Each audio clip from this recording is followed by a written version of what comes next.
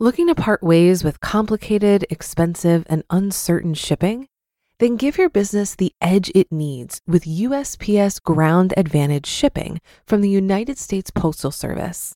Keep everything simple with clear, upfront pricing and no unexpected surcharges. Keep things affordable with some of the lowest prices out there.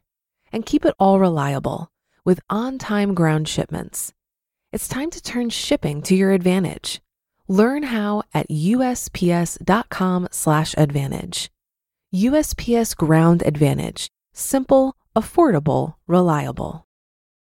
It's a Minimalist Monday edition of Optimal Finance Daily, episode 1529. Invest It and Mostly Forget It by Dawn Starks of SimpleMoneyPro.com. And happy Monday to you. I'm your host and personal finance enthusiast, Diana Merriam. This is the show where I narrate posts from thought leaders in personal finance every single day of the year in 10 minutes or less. But for now, let's get right to today's post as we optimize your life. Invest It and Mostly Forget It by Dawn Starks of SimpleMoneyPro.com. When we're fortunate enough to experience an extra long period of good times in the market, this can cause two reactions in people. People who have invested for some time and have some understanding of the markets start to get a little nervous. People who have been reticent to start investing begin feeling like they're missing out. This FOMO, or fear of missing out, causes them to jump in with both feet, and invariably they freak out at the first market downturn. So what is a good investor to do? Invest it and forget it. At least mostly forget it. If you're investing regularly now, whether in your company retirement plan or elsewhere, carry on. We cannot time the market. Instead, make sure you have diversification in your portfolio and make sure that you have addressed your risk tolerance. Let me elaborate. If you are the sort who watches the market movements with fear and trepidation, it's likely you don't have much risk tolerance. If, however, you can move along with your life while your investments do their work, and if you don't fret market downturns, you probably have decent risk tolerance. Measuring your risk tolerance can be a bit more scientific, including online investment websites with analytical risk tolerance quizzes. But in my opinion, determining risk tolerance is more of an art than a science. The level of risk you choose for your portfolio should be based on goals and your timeline. The farther you are from the goal, the riskier you can afford to be with your investments. If you're parking money for a shorter term goal, such as buying a home in a few years, your portfolio should reflect much less risk in your investment selection. However, layered on top of time and goals is the art part, the gut part. Know thyself. If you freak out about market movements, make your portfolio less risky, even if you have a 30-year time horizon for your portfolio. There is plenty of evidence out there proving that investors screw themselves over because they dismantle a perfectly good portfolio at the first sign of market downturns. And by doing so, they lock in the exact opposite phenomenon of successful investors.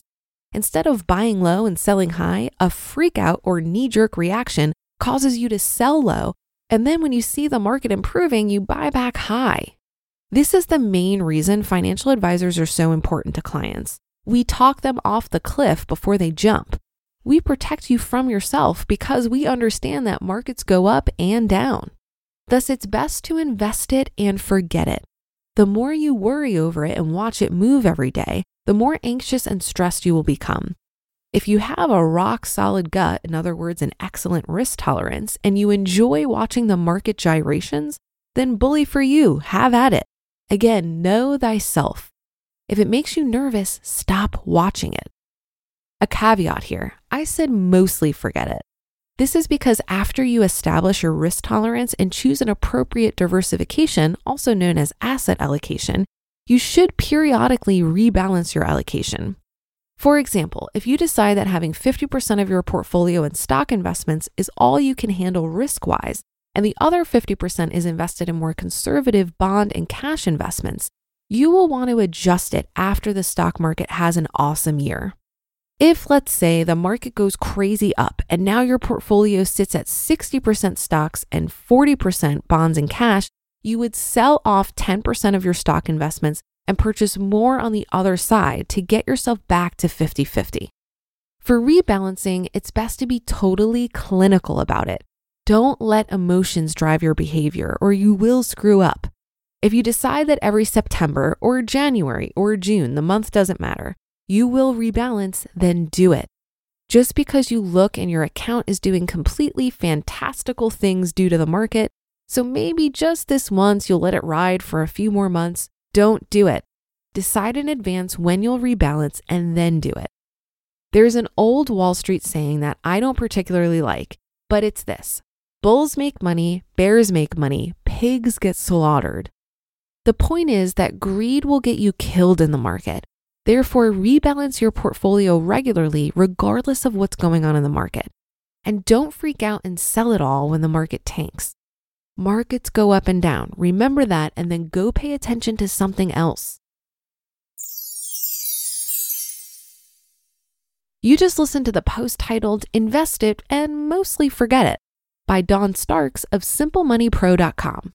Looking to part ways with complicated, expensive, and uncertain shipping? Then give your business the edge it needs with USPS Ground Advantage shipping from the United States Postal Service. Keep everything simple with clear, upfront pricing and no unexpected surcharges. Keep things affordable with some of the lowest prices out there. And keep it all reliable with on-time ground shipments. It's time to turn shipping to your advantage. Learn how at USPS.com/advantage. USPS Ground Advantage. Simple, affordable, reliable. If you've been using Mint to manage your finances, I've got some bad news. Mint is shutting down. But now for the good news. There's a better alternative. Our sponsor, Monarch Money. Mint users are turning to Monarch Money and loving it. Maybe you're saving for a down payment, a wedding, a dream vacation, your kid's college. I've found that Monarch makes it so easy to help you reach your financial goals, whatever they are. I definitely wouldn't be able to allocate my finances or plan as clearly without help from Monarch. In fact, Monarch is the top-rated all-in-one personal finance app. It gives you a comprehensive view of all of your accounts, investments, transactions, and more. Create custom budgets, set goals, and collaborate with your partner. And now get an extended 30-day free trial when you go to monarchmoney.com/OFD. After trying out Monarch for myself, I understand why it's the top-rated personal finance app. And right now, get an extended 30-day free trial when you go to monarchmoney.com/OFD. That's monarchmoney.com/OFD for your extended 30-day free trial. This article reminded me of a question I received recently from a listener who's new to investing. They were wondering if they should wait for a market downturn to start investing. I think it's important to remember that you'll almost never win by trying to time the market, and that time in the market is much more effective for building wealth. The strategy of investing regularly, regardless of what the market's doing, is known as dollar cost averaging, and it reduces the impact of volatility on the overall purchase of your investments. This strategy removes much of the detailed work of attempting to time the market in order to make purchases of equities at the best prices.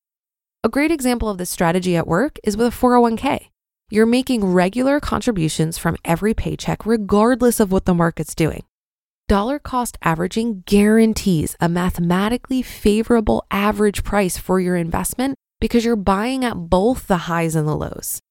It also pairs well with a long-term passive investment strategy. It truly allows you to invest it and forget it. And there are lots of calculators online that you can use to compare this strategy against lump sum investing. Because I'm young, I've also opted for a 100% stock allocation, which allows me to be even more passive about my investments because I don't have to rebalance my portfolio every year. I also don't think all that much about my risk tolerance because passive investing with a 100% stock allocation and a long time horizon allows me to ignore the volatility. Furthermore, a strong cash position makes me even more tolerant of volatility in my portfolio. Because I have cash on hand for immediate needs, it's unlikely I'll need to tap into my investments for unexpected expenses. And that's a wrap for another Monday show. Have a great rest of your day and start to your week. And I'll be back tomorrow as usual, where your optimal life awaits.